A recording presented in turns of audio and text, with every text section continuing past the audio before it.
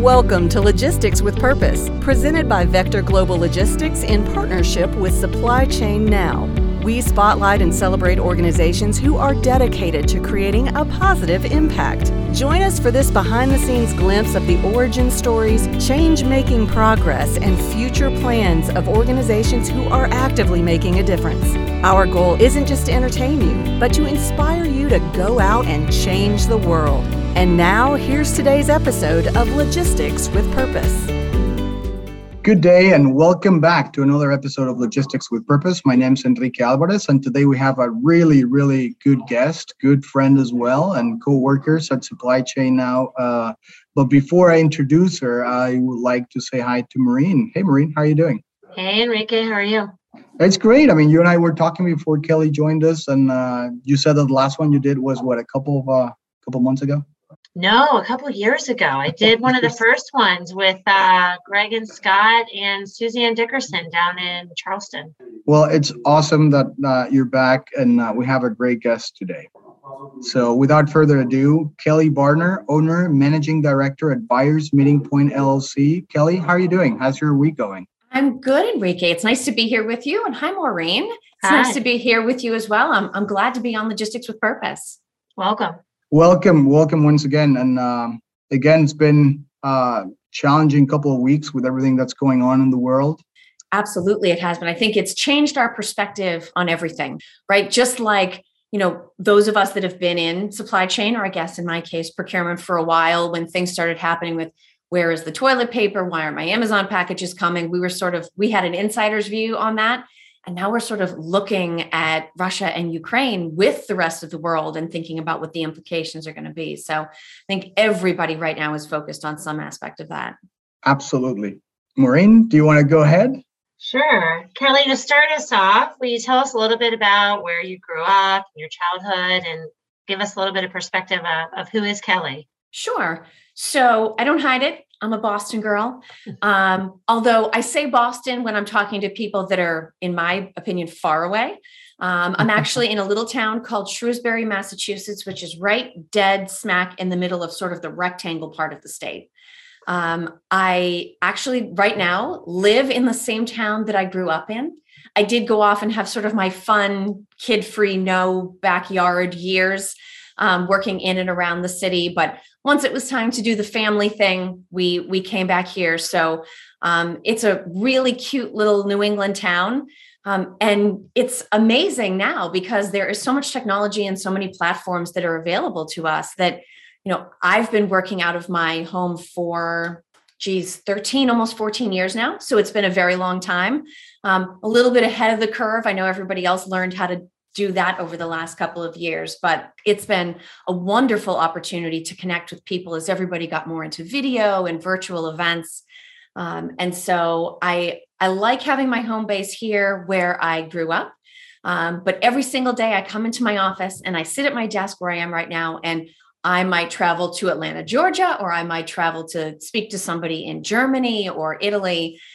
So it's a wonderful time to be both based in Shrewsbury and also virtually traveling the globe every day. So Kelly, do your kids go to the school that you went to when you were a child, or is it you're not quite in the exact area? So they do actually, and it's really sad because where I went to high school is now called the old high school. Oh no. I know, it's so bad. Now it's a middle school.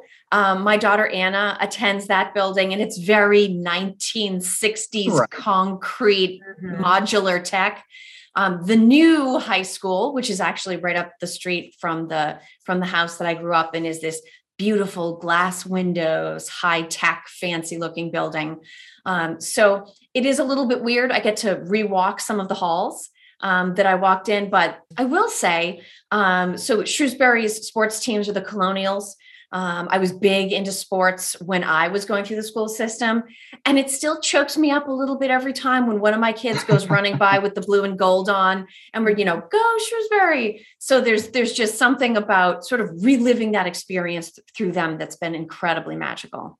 That sounds great. Really great. Yeah. Yeah, for sure. It is great. I know I've got a cross-country kid and a football kid. So we're not the same season, which helps quite a bit, fall and spring. I think if my third son wants to pick a sport, it's going to have to be basketball or something in the summer, because coordinating the sports schedules gets intense. Logistics, right? It's all about logistics. Logistics with purpose, as a matter of fact. That's true. There's no better purpose than kind of raising children, for sure. What were your sports back then? Were you also kind of So I was a rower. Track or? Yeah, I was. Coordination was not always my big thing, so they didn't trust me to like kick anything or hit anything with a bat. Rowing is actually harder than it looks, I think. I think it is tough. Don't undersell yourself. I think rowing it's a real sport.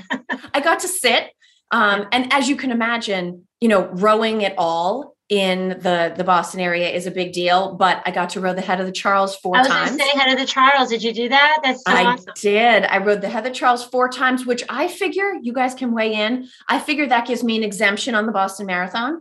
Yes, I checked my local Boston sports thing. Yes. And I was also fortunate because growing up, I went to the one public high school in the entire state that had a crew team. So I walked into college being one of the very few kids that already knew how to row.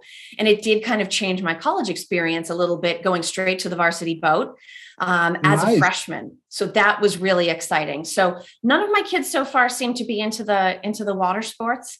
But I love team sports, just like I love teamwork, right? Whether it's Supply Chain Now or Buyers Meeting Point or Art of Procurement. So I thoroughly enjoyed getting to be on sports teams growing up.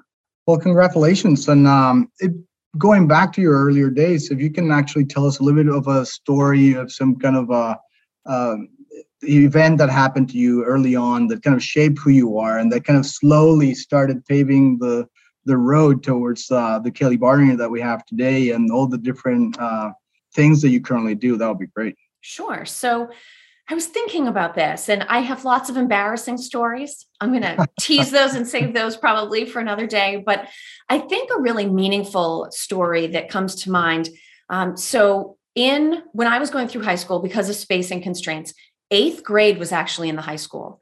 So it was another one of those advantages. We could go out for high school sports. We could sometimes take high school classes, and then we got to participate in some of the high school initiatives. And one of the big events they did every year was a writing contest.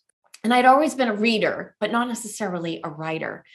And what they would do is they would pick some type of, idea sparker. It would be a song, a piece of artwork, a poem, and everyone in the entire school would be exposed to this idea spark. And then we had some number of weeks in English class to write a short essay.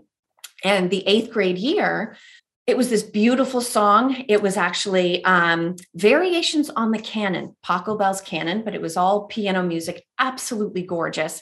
And I would have personally been happy just to sit in class and listen to the music for all those weeks. But I wrote an essay with all my classmates and submitted it. I was selected as one of 3 winners from my grade. And I think that was the year it dawned on me that it wasn't just about reading for me, that it might be writing. Now, ironically, I carried that right through high school. And when I went to college, my major was English Lit before 1800. So my plan was to be a college professor focusing on Shakespeare, Chaucer, and Milton, which clearly didn't work out because now I'm in procurement and supply chain. So I didn't end up doing that. But I did find an opportunity after working in business for a while to come back and take my subject matter expertise, combine it with my ability to write, and truthfully make a career out of it. Most people do not like to write. They're very honest about that. And I will always say thank you because I consider that job security. But I certainly had no idea when I was in the 8th grade listening to that music and writing my fictional essay that it would end up actually setting me on my future professional path. That's incredible. So you never really had like a diary that you kept or anything? Like that was your first kind of official writing assignment, and that's what woke your writer in you up? Yeah. And as a matter of fact, I went on to the essays were all anonymous, I think, to prevent the teachers from being tempted to pick favorites. But I went on, and of the 5 years that I was in high school, I won the contest a total of 4 times. So I think that had a lot to do with pushing me into being an English major in college. But even now, I never get tired of writing. I thoroughly enjoy every new project. Every project is a puzzle. And even though business writing is very different from Shakespeare or creative writing, it's still a process that combines learning and listening to people and figuring out the right message and finding a way to make it interesting. So it may not be fiction anymore, but I still think there has to be entertainment value to our business writing and reading as well. Do you still write some fiction for yourself, or at some point have you considered that? Or I don't. All of my writing now, it's like, what's that expression? It's always the cobbler's kid that don't have shoes. All of my writing time goes into the professional stuff. I will say every spare moment I get, I will find something to read. And some of it's business, a whole lot of it's definitely not.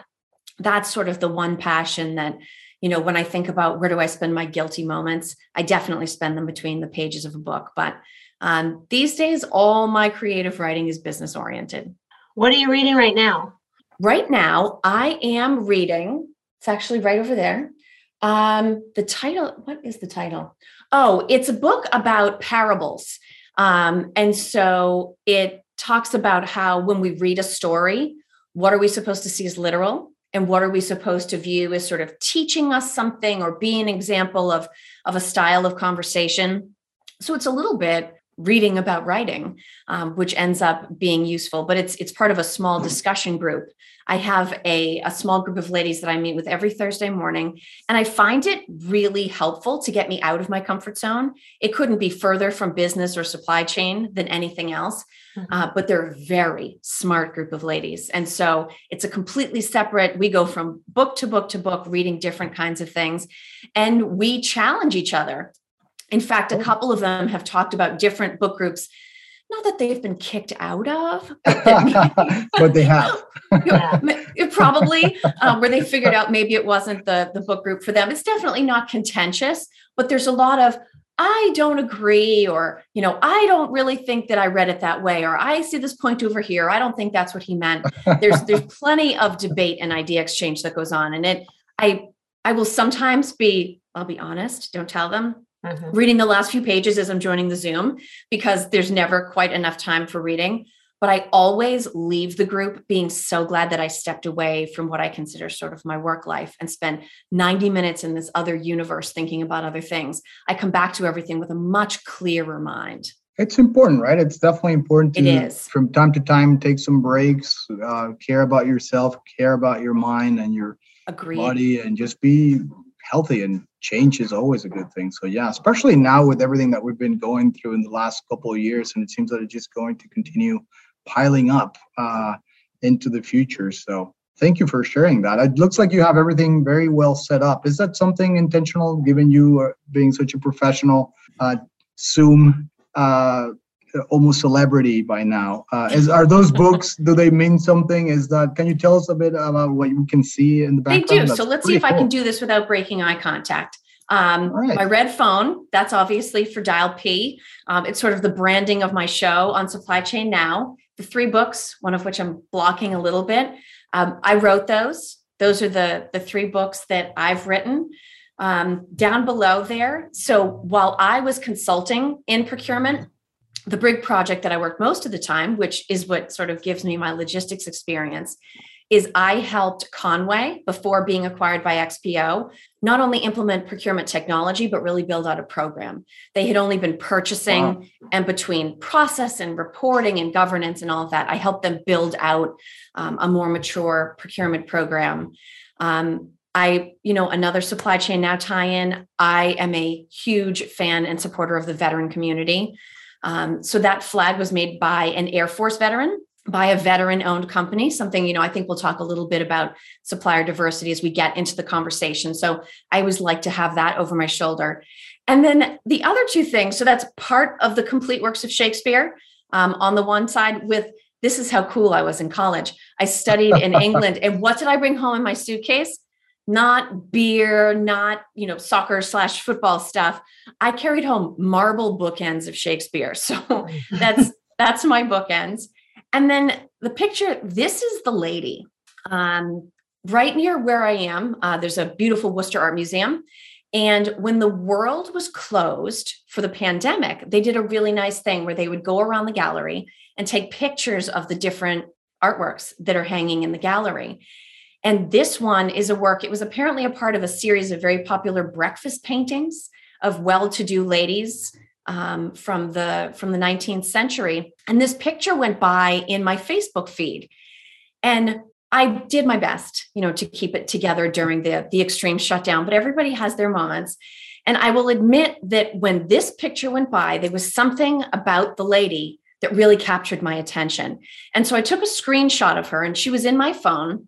And it's hard to tell probably from there, but the features of her face are not particularly well defined. And I found myself almost meditatively in quiet times or times when I needed a break, I would go back and look at the picture again. And I almost found that she looked different based on my day. And so some days she was just sitting quietly and peacefully. Every once in a while, I would look at her and think, oh my gosh, she looks sad today. Or today she looks tired. Other days she might look prayerful. And so as soon as I started thinking about what I needed in my backdrop, don't worry, I didn't steal it. It's not the original. And I go lift it off the Worcester Art Museum gallery wall. But I did manage to get a canvas print. And even though I don't see her, I see her every morning when I come to work. And other than that, she's got my back. But to me, it's a reminder of going through the full range of emotions of that time of everybody being home. So that's my lady. It's a beautiful painting. I love it. I really do. I have to be careful though. Every once in a while I end up wearing the same color as her, and people will ask me if I'm dressing to look like the picture. So I try to stay away from the sort of tealy blue.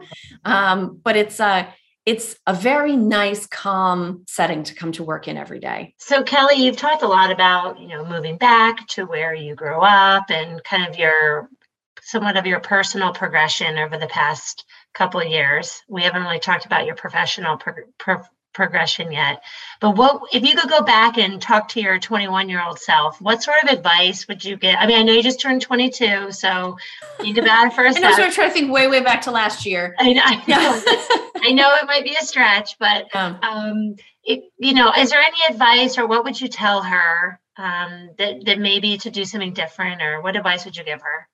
I think I would tell her to hang in there. It's tough transitioning from college to the real world. And I think, we talked a little bit about the fact that I was part of a crew team and we rode full eights. And one of the things that I had experienced, for, 9 years by the time I graduated from high school, is pretty much year round. There were, the 8 rowers plus the coxswain. And so there was a very tight knit group of us that in college, we had practiced at 5:15 in the morning. Wow. So we were sort of offset from the rest of the college universe. And you would get to the point where it felt like your whole life was on the same rhythm as this tight-knit group of girls. And then we graduated and everything sort of scattered to the winds. And I was lucky. I went on to grad school and then I got a job, but it took me a while to sort of find my new tribe. It took me a while to feel truly connected to another group of people the way I had been connected to them. So I think that's the advice that I would give. I would say, be patient. It's coming. It's all going to work out, but hang in there, because transitions are always hard. But those were a tough couple of years as I tried to figure out what the longer term path of my journey was going to be. Yeah, I'm sure once, when you left high school and you started in college, you kind of had a softer landing pad for some of the newness because definitely. Of the team that you were with. So it definitely makes sense that leaving college and leaving that team environment, you were probably going through some of that maybe when a lot of people did that, their freshman year in college, and absolutely. You were older. So you were like, wait a sec, how do I navigate this new unfamiliar territory without my tribe with me? Right. Well, it's sort of like when you're, I'll say a little kid, but let's say preschool, kindergarten type age. Who is your best friend? Well, your best friend is the one digging with the sand pail next to you, right? You don't worry about who's my tribe, what's my community. They're the people that are around you. And when you find yourself doing grown-up things out there in the grown-up world, and everybody's very busy and they have their families, and you're trying to sort of reconstruct that, it's a time when you do learn a lot about yourself, You learn about what makes you happy or what stresses you out or the kind of people that you want to spend your spare time with. But it does take some effort to consciously build that back up again. Absolutely. And we actually had like a pretty good example of that over the last 2 years when we were all kind of quarantining with our own family and our own tribe. And then we went out into the world, or we're starting to slowly kind of open up to the world. And that's, I guess, another opportunity for us to kind of revalue the kind of relationships and friendships we have, and then try to be a little bit more kind of purpose oriented in terms of who you want to hang out with. But changing gears a little bit, Kelly, here. Let's just talk a little bit more about your professional journey and tell us a little bit more about you and how you went from like a successful writer rower to to what you're doing now, and just tell us a little bit more about you from a professional career standpoint. Sure. So I, even though I understood I wasn't going to be a Shakespeare professor, my first graduate degree is in library science. I thought, well, if I can't teach about the books, I could always work in the library. Books make me happy. And while I was there, I discovered that some companies had libraries.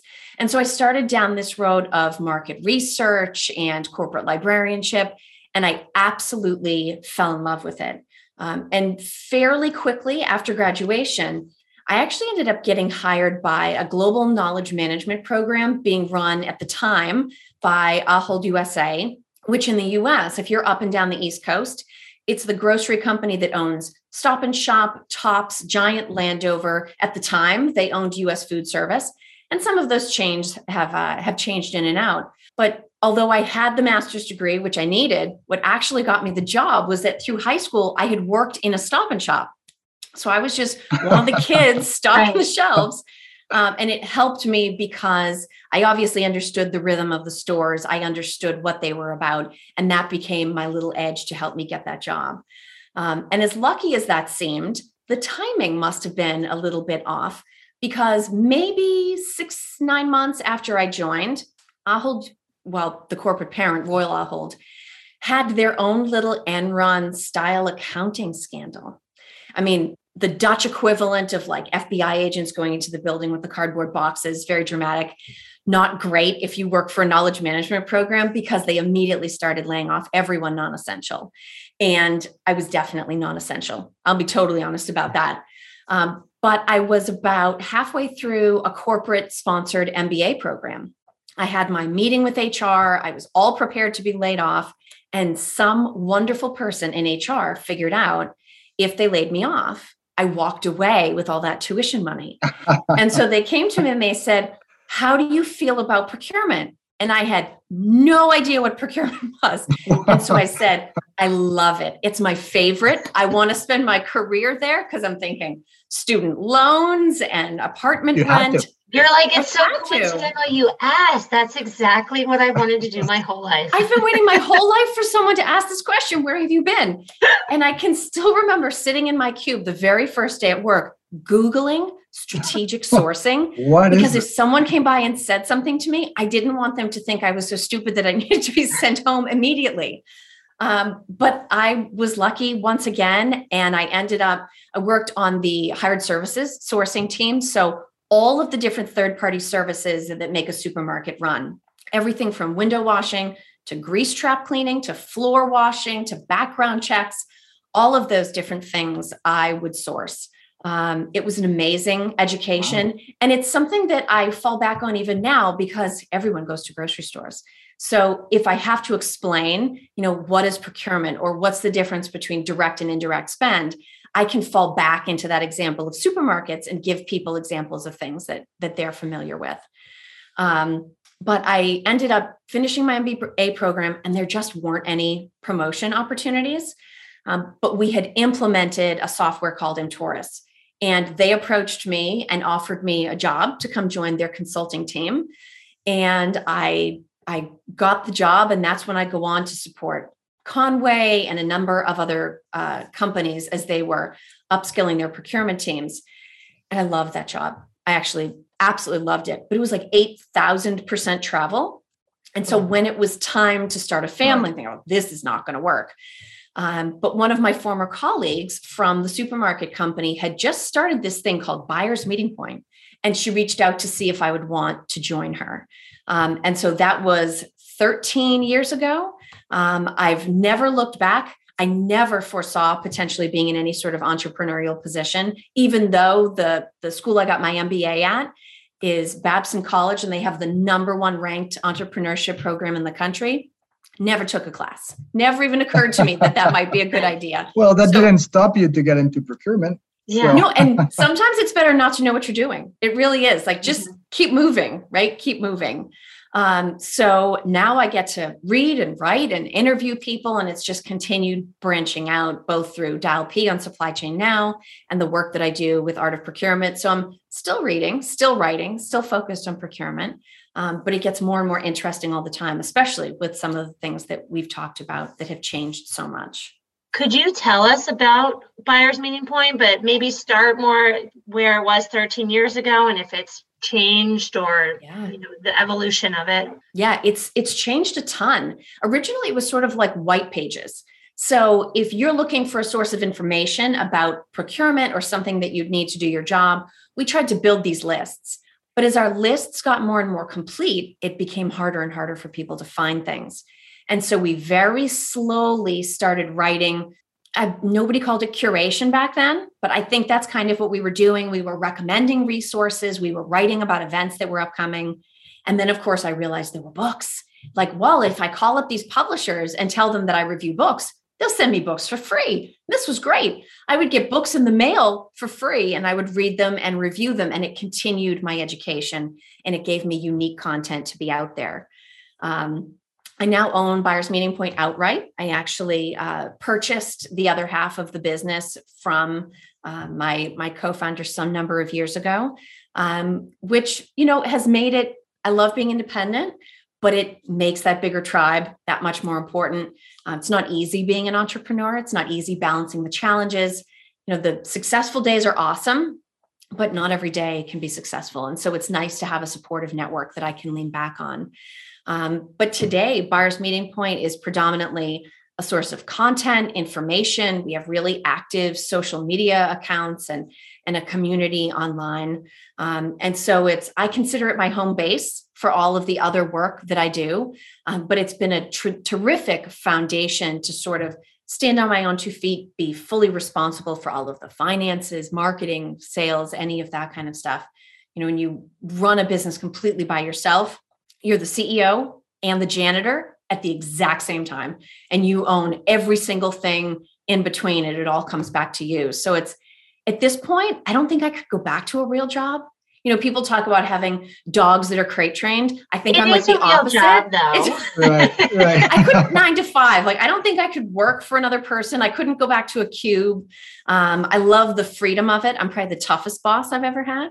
But I love the fact that I get to make all of the decisions about, where to spend my time or where the business should go next. Absolutely. And yeah, you're definitely your toughest boss and the most critical as well. And that's actually a good thing. So tell us a little bit more about I know that you're very active when it comes to minority-owned companies and diverse suppliers. So before I ask you about what you do in that particular area, just why were you so kind of interested or excited about actually learning and diving a little bit into this diverse suppliers and minority-owned companies? Sure. So there's been a spike in new supplier diversity programs over the last couple of years, but it's not a new initiative. I actually remember back in the days when I was a procurement practitioner, it was interesting. There was one day where we managed to get a contract signed with a woman-owned business, and they brought us all into the break room and gave us a cake. And I remember thinking that was kind of odd. Why are we having cake? It was, when you figure, almost 20 years ago, probably at this point. So not that many companies had supplier diversity programs. ESG was not even a concept. But I sort of picked up on the fact. So I'm sorry to interrupt you. What is ESG for people that are listening to us and don't probably know any of this? I know, procurement acronyms. So ESG initiatives, environmental, social, and governance. So it basically takes things like sustainability initiatives or regulatory governance and compliance, as well as actually both supplier diversity and also potentially workforce diversity. And it combines them under one corporate heading. So, that's relatively new. ESG is sort of a new idea. To make it worse, it's really just replacing CSR, which is corporate social responsibility.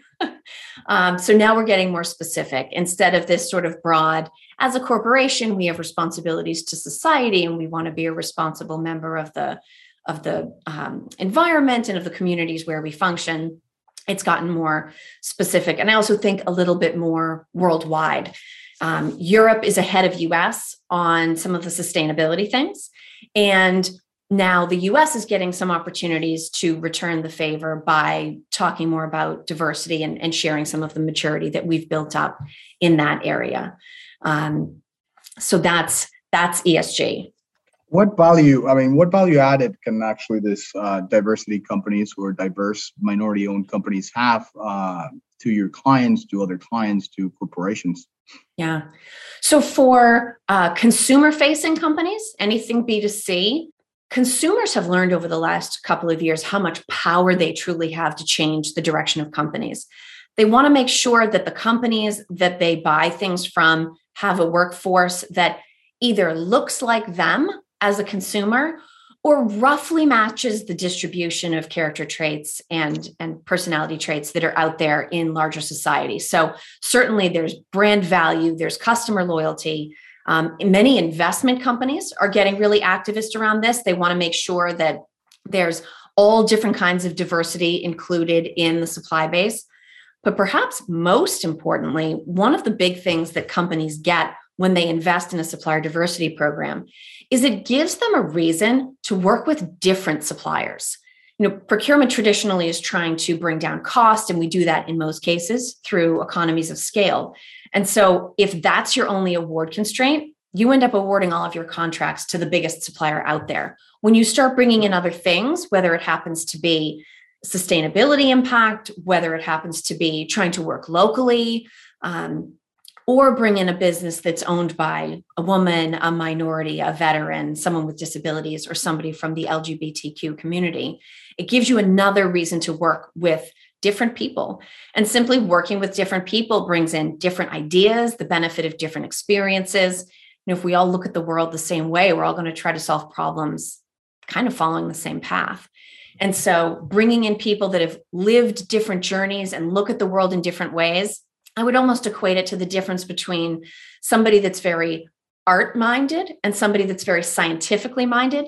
In my opinion, the best solution comes from getting the two of them to work together. If you have all art-minded people, your world will be beautiful, but you probably won't meet any deadlines. And if you have all science people, it'll be very technically accurate, but there may be a certain finesse or elegance missing from your solution. And so simply diversifying the types of businesses that a company works with can make them more resilient, more innovative, certainly things that are incredibly important regardless of what kind of company you lead. Do you think that it's harder for companies to take on kind of diversity initiatives because of the perception, like you had said, if we are just going to go and procure or sell to those that are the lowest cost, that might exclude some of these smaller companies that bring this more intangible value? What do you think about that as to how do companies get on board with that when it doesn't necessarily always have an immediate positive impact on their bottom line? Yeah, someone definitely has to own it internally. And it has to be someone that brings the passion to the project, but can also operationalize it at scale. It's sort of like we talk about all the time, everybody owns risk, which is true, but somebody has to completely own it. Or everybody's going to oh yeah, we should also think about risk, but it's not my main focus. I think one of the challenges around supplier diversity is that not always, but a lot of these businesses are small. And so bringing in a smaller supplier, they may not meet the typical insurance requirements. They may not be accustomed to working through your sourcing, contracting, payment process. A huge one is how long does it take a company to pay their suppliers? If your supplier is looking at sort of, in their best case, 30-day payment terms, and your company typically pays everybody in 60 or 90, they're going to have payroll problems. They're going to have difficulty paying for inventory. And so companies don't always anticipate some of the shifts that they need to make or simply exceptions that they need to be willing to make for these companies. So what advice would you give to a company that was considering going through the formal process to become a minority-owned certified company, and how would a company go about doing that? Sure. So the first step is to figure out sort of what category you fit into. There are certifying bodies that are associated with all of the different categories of diversity. For instance, WeBank is the organization that certifies women-owned businesses. There's also NMSDC, which is the National Minority Supplier Development Council. They manage minority-owned businesses. Now, the first question is really, are you just going to do business with private sector entities, or are you hopefully going to supply the government? That brings in some complexities because in a lot of cases, you will have to get different certifications from local, state, and federal government, depending on where you're based. Whereas in the private sector, typically you go to one of these main organizations and you get a certification, which is not necessarily easy. You have to turn over financials. You have to go through this very involved process with them so that they make sure that only qualified companies get the certification. But I think the other thing that I've learned, and I've been on sort of a journey in recent weeks to learn more about supplier diversity, is that you have to be very clear how it fits into your value proposition. And that's both in terms of how does it make you stronger and more unique as a supplier, but you also have to think through the tactics of how am I going to bring this into my sales process? You know, what does not work is simply going outside your company and holding up a big sign that says, hey, we're minority owned. Guess what? Nobody cares, right? But it has to be, we offer this amazing service or this innovative product. Oh, and guess what? We're also minority owned and we invest in our people and our workforce is diverse. And, you know, it needs to be part of a total package, which I think companies need to think through very carefully. But when done right, I've seen some amazing examples and I've spoken to some amazing business owners that prove how you can take a very successful business and just put it over the top by using sort of the diversity angle to communicate more about your workplace culture and your investment in people and talent. That is incredibly important, even to large corporations now. And making sure you communicate that in the right way really does position you as having a competitive advantage when there's a major contract to be awarded. Yeah, so I guess how do you suggest smaller companies work that into the spaces that they're looking to generate growth? What would be their lead? I would say the best place to start is companies you're already doing business with, because they may not have selected you because you are a diverse owned business.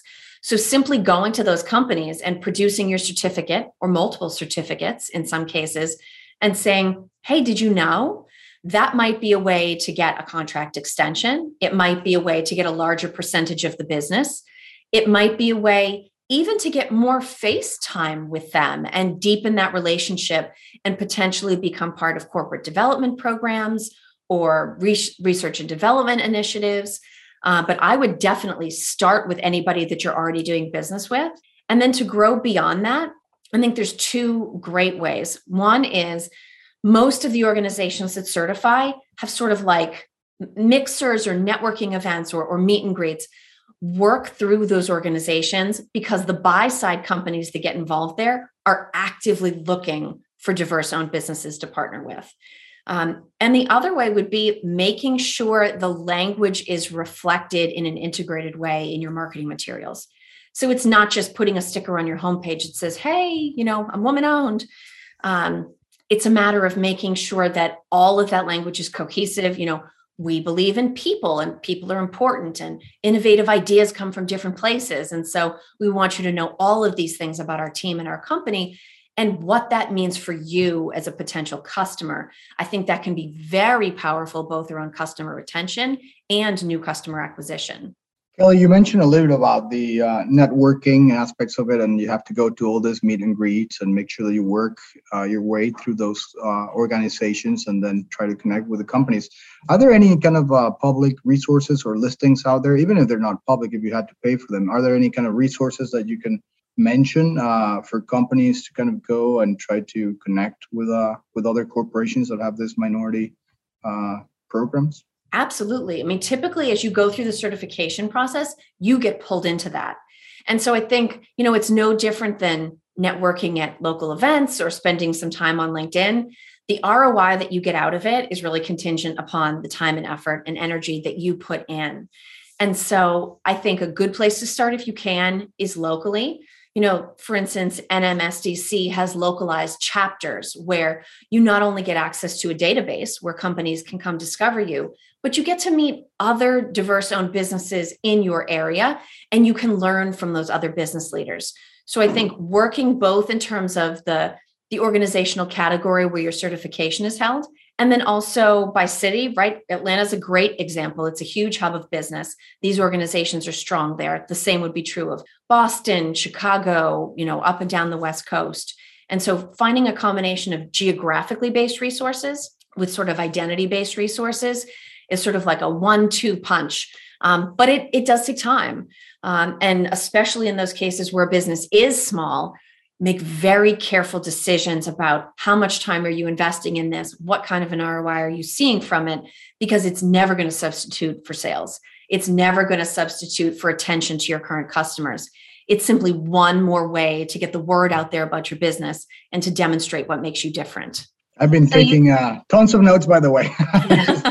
I'm hoping that everyone else that's listening to this is doing the same thing. And of course, we'll link some of these references that Kelly's mentioning when we release the episode. So thank you once again. Sorry, Maureen, I interrupted you again. No, it's fine. I was going to say, so with 13 years at Buyers Meeting Point, I mean, you've probably had a lot of ups and downs and challenges, and all of those are a foundation to who you are and how the company is right now. Are there any in particular that stick out that were worth sharing for the rest of us who might want to be entrepreneurs or are not in your space, and we could learn from your experiences? Sure. I mean, I think, I don't know if this counts as a down, but it's certainly reality. A lot of times people will reach out and they'll say, oh, I'm thinking of starting a new business or going out on my own because I want to spend more time with family.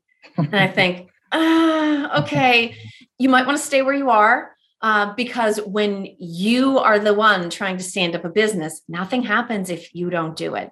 And so just like, we talked about the tough decisions that diverse-owned businesses have to make around where to network versus where to sell or focus on operations. Same is true for an entrepreneur. You're always making that decision. Do I actually focus at this kid's birthday party or do I check my email? And I know that sounds horrible, but that's the reality. When every minute you invest in the business is what might potentially get you through the next month or the next quarter or the next year. It's really hard. And figuring out where that fits into your personal journey, it's important to be honest with yourself. It's incredibly hard. I literally dream about work. It's not that I don't dream about other things. There's, nachos and ice cream that appear in my dreams as well. But it consumes you in a way that a 9-to-5 job does not. And so I would always say to people, be very careful about what you think it means. Talk to people that are willing to be very honest with you about if it's actually going to support the kind of lifestyle you want to have. It probably took me a solid 5 years of working at Buyers Meeting Point before the business was generating any revenue, let alone paying me any kind of decent salary. So it's a journey. I mean, the upside at the end of that is that it's yours and nobody can ever take that away from you. But it is not a journey for the faint of heart by any means. Well, thank you so much for that advice. I'm sure a lot of people out there can relate to it. And thank you all so much for giving us the time today to actually speak with us. It's always a pleasure. And the more I talk to you, the more I learn about you and the more I admire what you do. So thank you once again for everything you do. We didn't really talk much about Dial P, but and we might have 1 or 2 minutes more. Do you want to say something about your other kind of side business, if you will? Sure. So like Logistics with Purpose, Dial P is a program within the Supply Chain Now family of shows. It's a combination of guests and topics that revolve around procurement, and then guests and topics that have nothing to do with procurement, but that I find interesting. So it's a weekly podcast, it's periodic live streams, it's monthly video interviews. We actually just recently got our own dedicated feed, so you can now subscribe exclusively to Dial P. But it's a wonderful place. We talked a little bit early on about creativity. I have very few bounds other than being interesting. And so it's a great place for me to get to be creative and share my perspective on the world. And truthfully, start fascinating conversations with people that I would otherwise not have an opportunity to connect with. I totally recommend you guys subscribing to Dial P for Procurement. And Kelly, thank you very, very much once again for being here with us. How can our listeners connect with you and support you or learn more about Buyers Meeting Point? I think probably the easiest way is to connect with me on LinkedIn. So please follow or connect with me there. You can also go to buyersmeetingpoint.com or Buyers Meeting Point right on LinkedIn. There's a presence in both of those places. And of course, check out Dial P, both on the Supply Chain Now site as well as on LinkedIn. Thanks, Kelly. It was great talking with you today. Thank you, Maureen. Thank you, Enrique. It was a pleasure to be here. Thank you so much for you to be here, Maureen. Always a pleasure. And if you listen to this episode or any of the other episodes of Logistics with Purpose, and you enjoy the conversations that we've been having and the ones that we've had today, please don't forget to subscribe. Once again, Enrique Alvarez, and thank you very much. Have a good day.